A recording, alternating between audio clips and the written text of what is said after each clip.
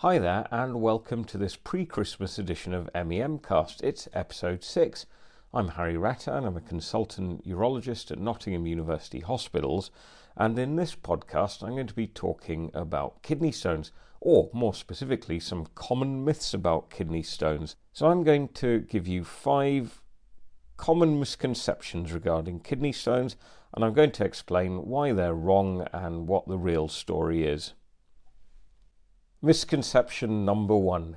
Kidney stones are always painful. This is, in fact, complete nonsense.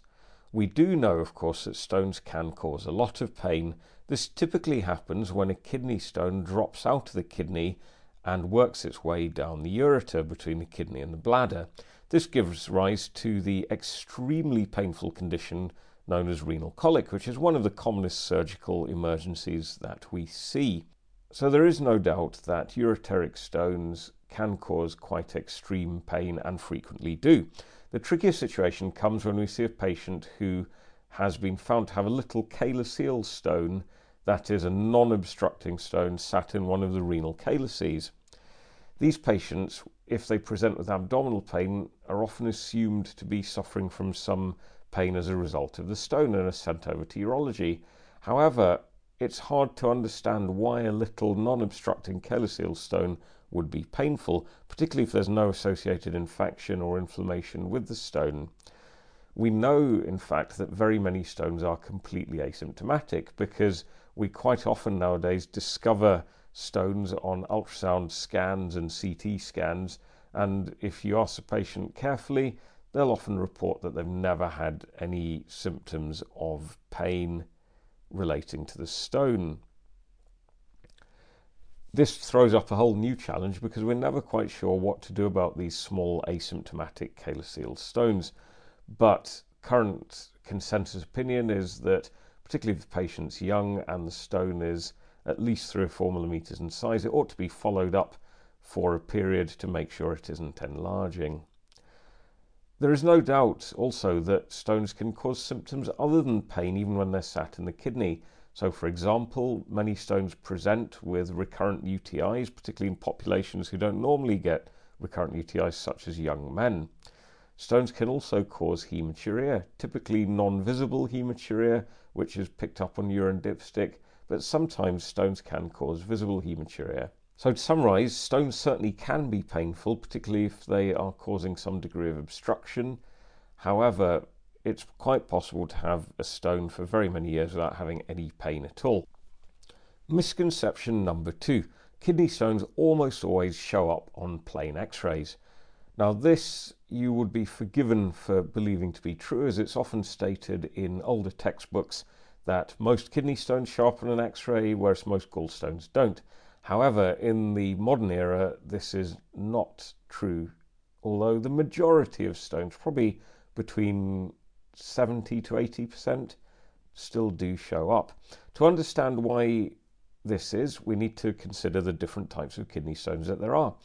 So the 5 common ones that we see are calcium oxalate stones, calcium phosphate, triple phosphate stones, which are also called struvite or infection stones, but more correctly calcium, magnesium, ammonium phosphate, hence the triple phosphate. And the other 2 types of stones are uric acid stones and cystine stones. Uric acid stones, however, don't show up on x-rays. They are completely radiolucent. Uric acid stones used to be far less common 20 years ago, but they're becoming more common as they are associated with diabetes, metabolic syndrome, obesity, and generally with the poor Western diet that most people have. Now, the thing about uric acid is that it's far less soluble in acidic urine, and if you're diabetic or obese or have metabolic syndrome, your urine is often very acidic. Same is true if you have a diet rich in protein, particularly animal protein and fat. And if your urinary pH drops below 6, so say 5.5 or 5, then uric acid becomes very insoluble and precipitates out. So it's no wonder really with the massive increase in diabetes and obesity in general that we're seeing more and more uric acid stones. Misconception 3. There is always an identifiable abnormality giving rise to stone formation. in clinical practice, the vast majority of stone patients don't have a clear-cut cause for their stone formation, even after quite extensive anatomic and metabolic evaluation. These patients are what we term sporadic stone formers. What gives rise to stones in these patients? Well, it's probably a combination of genetic susceptibility, which we don't fully understand, coupled with environmental factors including not drinking enough, having a poor diet, perhaps working in a hot environment. All these things can precipitate stone formation if you have an underlying tendency.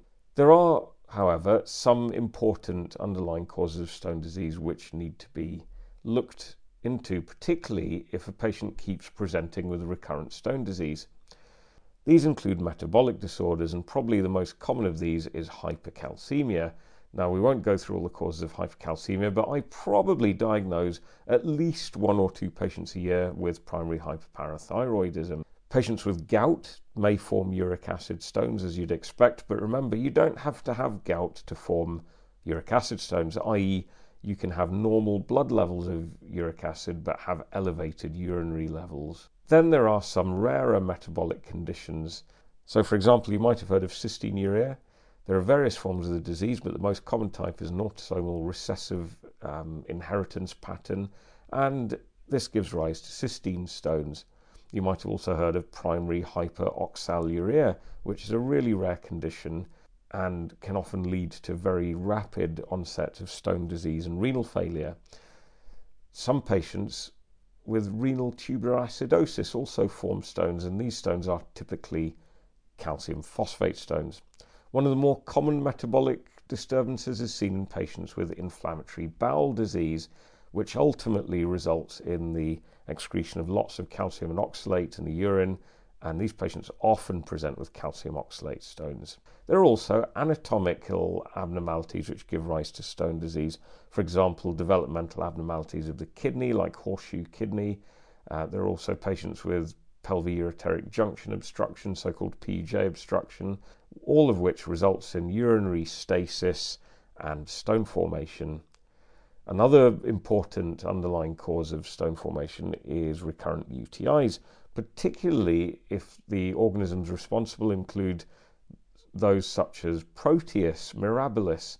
Proteus is one of the less common causes of UTI, but it is really interesting because it produces this enzyme called urease, which splits urea, obviously found in abundance in the urine, and one of the products is ammonia, which then forms salts with magnesium, phosphate and calcium, giving rise to so-called triple phosphate or magnesium, calcium, ammonium phosphate stones. These stones can grow very rapidly, and these patients may present with huge stones filling the whole pelvic calyceal system of the kidney, which are known as staghorn stones, and if you've ever seen an x-ray of one, you'll know exactly why that is. So yes, there are some important underlying causes of stones which you've got to think about when you see a patient with stones, particularly a patient with recurrent stones, but remember the vast majority will not have a clear-cut underlying abnormality. Misconception number 4. Stones always need treatment. Quite understandably, when a patient comes to see us with stones, they assume that that stone is going to cause them some degree of trouble and are quite keen to have their stone treated.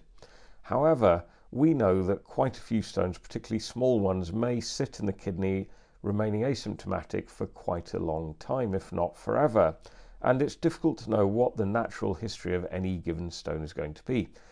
Therefore, we take a very pragmatic approach. If the patient appears to be having symptoms from their stone, then we would of course treat it. So this would include anyone with renal colic, obviously, as well as patients with hematuria and recurrent UTIs where we think the stone might be responsible. Another group of patients that we always tend to treat are patients with stones greater than 5 millimeters in size who are otherwise fit and healthy. The reason for this is because if the stone's bigger than 5 millimeters, there is a decreasing chance that if it did pop out of the kidney that it would pass spontaneously. Therefore, we would preemptively treat these stones before they had the opportunity to dislodge and cause trouble. We don't really know how many of these stones would cause trouble if left alone. There have been some studies, and one estimate is that roughly 40% of patients with a non-obstructive asymptomatic renal stone will get some form of trouble within 5 years, which I think is a fair proportion. So these are the types of stones that we would treat, but remember there are plenty of patients with really small 2 or 3 millimeter stones, which you've already said probably aren't responsible for any symptoms, and these patients are quite often best managed just by surveillance. So we know that when the stones are smaller than 5 millimeters, even if it drops into the ureter, there's a very high chance that the patient will pass it without any medical intervention. We try and minimize radiation exposure, so if the patient's body habitus permits it, we can use ultrasound to keep these stones under surveillance. Now, obviously, if the stones become symptomatic or they start growing, then these would be triggers for treatment. Misconception number 5 is that in patients with calcium stones, which is basically most of them, as we've said, restricting dietary calcium is a good thing.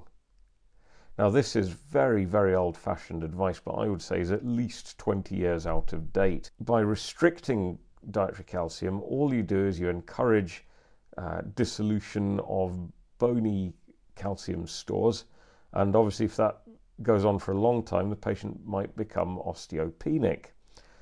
Therefore, by restricting dietary calcium, you won't really drop your blood level of calcium or your urinary level of calcium. The other problem is that if you have less dietary calcium in your gut, then there's more free oxalate, and free oxalate is much more avidly absorbed into the blood than calcium oxalate. So rather counterintuitively perhaps, we advise patients to maintain a normal to slightly high calcium intake. There is some evidence that patients on very high dose calcium and vitamin D supplement might be at slightly increased risk of stone formation, but the risks of this are massively outweighed by the benefit of being on the supplements as far as bone health goes. So in general terms, please, please, please don't tell your calcium stone forming patients to restrict dietary calcium. What they should do, and this applies to all stone formers, is to, number 1, increase their fluid intake, and as a rough guide, they should drink enough during the day so when they void urine, it looks like water. Typically, that is at least 2 litres a day, and it may be a lot more, particularly if the patient's very active or lives in a hot climate. The second thing that we do is ask them to restrict dietary salt intake, because high dietary salt intake results also in high calcium urinary excretion. The third thing we ask our patients to do is restrict their dietary animal protein intake, and that includes all forms of animal protein, not just red meat.